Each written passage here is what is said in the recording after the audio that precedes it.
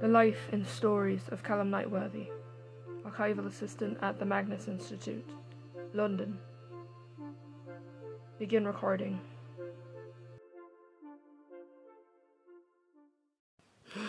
God, just another day in the Institute. It smells aggressively of oolong in here, and John is doing that thing again where he puts tea bags in his mouth and walks around the archive sipping hot water. A string just dangles out of his mouth, and Martin is understandably horrified, and so am I, and so is Tim and Slasher and everyone else. But I'm expected to listen to this man. Why is he like this? Anyway. Statement of Lumen Motham regarding their encounter with the peculiar lamp. Original statement given July 2nd, 2018. Statement begins. I recently bought this antique lamp. About, a week ago? A week and a half, maybe? I don't really remember. The days kind of all blurred together. Did you know I haven't slept in a week? Sorry, my mind's all over the place. Okay, the reason I'm here. Right. Yes, the lamp. It was a lovely old lamp I picked up at a local antique store. It had a mahogany base and a beautiful lampshade with ornamental depictions of stars, I think. They were almost mesmerizing. They somehow made me feel like I was in the dark myself.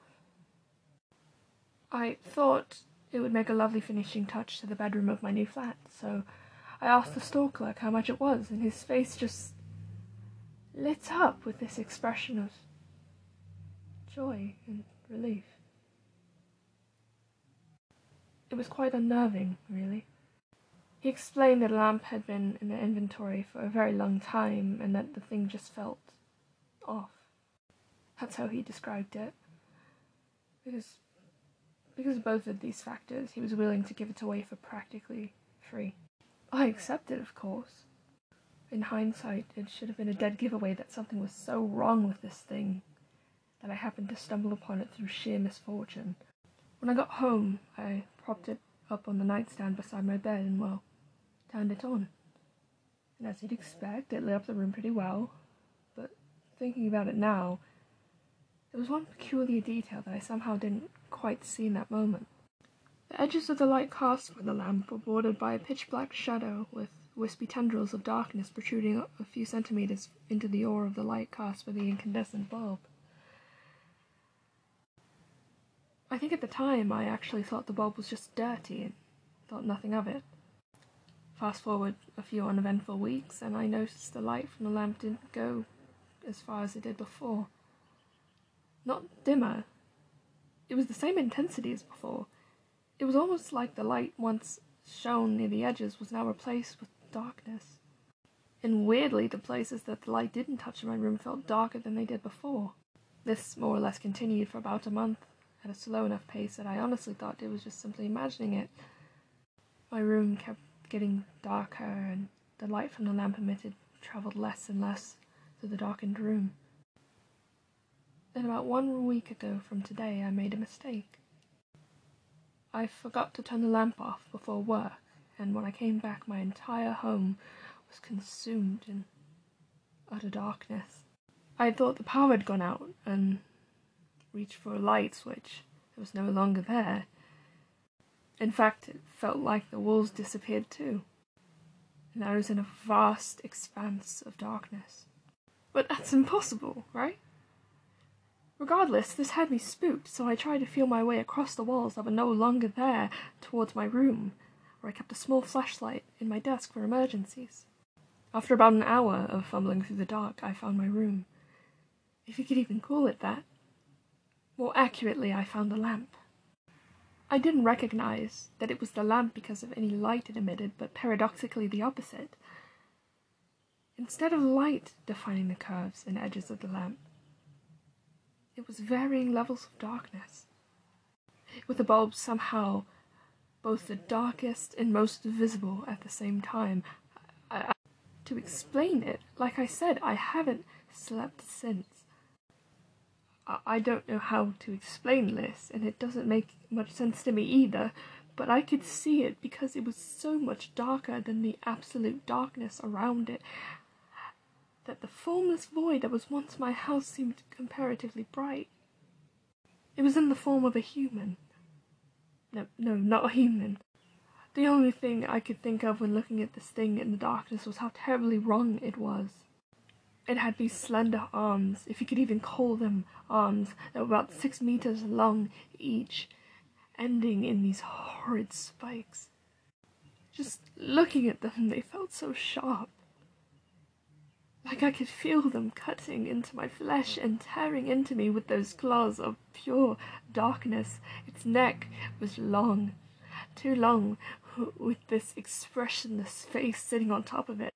I mean, how could a thing be made out of the darkest dark I've ever seen have an expression? Honestly, if it had a face, I'm not sure I wanted to see it. Its legs were somehow worse than its arms. They contorted in ways I can't even describe, twisting and bending in such organic yet such unattractive ways. It let out this horrifying screech from its featureless face and started chasing me, twisting its body in places in ways that made me sick. I turned and headed for the front door. I ran and ran and ran for hours, with that thing chasing me. I should have hit a wall at some point, but I never did. Just kept running through this void that I once called my home. If I'm even there at all. I eventually stopped running after not being able to see it after a while. Well, the term see doesn't quite apply to the situation, I know, but you get the point. And then all at once, the darkness closed in on me. None of it makes any sense. How could you even know if the dark abyss I found myself in was changing if I could see absolutely nothing at all? I just knew that it was. As the darkness pressed upon my flesh, it felt sticky, like dark, black, viscous liquid that so desperately wanted me to join the darkness it had trapped me in. The darkness quickly engulfed me. The darkness, which should be the absence of light and nothing more, felt so thick I couldn't breathe. I was drowning in it. I could feel the darkness slowly pouring into my throat and making its way to my lungs. You'd expect one to be absolutely terrified in that situation, but no. I felt strangely calm. Almost like I accepted my fate all too quickly. I felt myself grow weaker and weaker, and just before my almost inevitable end, it just stopped. The darkness all rushed into a bulb that was now visible, the bulb from the antique lamp that caused all of this. As the darkness gave way to the light of my home, it let out this horrid scream, one I doubt will never leave my memory anytime soon. Once the world had gone quiet, I just sat there. I wanted to cry, but I couldn't. I just couldn't. Once I had the energy to stand up, I managed to find my phone, to which I found that over 3 days had passed since I came home to my darkened flat. I was so tired. I still am. I can't sleep. Not anymore. I can't stand the dark. Statement ends. Despite me wanting to follow up on this case, Mr. Sims, though I did bring up the topic of Michaela Salesa, believes that this story is nothing much more than the babbles of somebody dealing with extreme sleep deprivation, and he requests that I move this case to resolved. I don't want to. but he's my boss and I have to listen. Statement ends. Thank you everyone for listening to today's episode of Callum Nightworthy Recording. And a special thanks to Jen Crano for submitting this statement through our email at callumnightworthy@gmail.com. All statements sent in will be included in the canon of the Callum Nightworthy Recording podcast. Thank you for listening. Face your fears, and let the statement begin.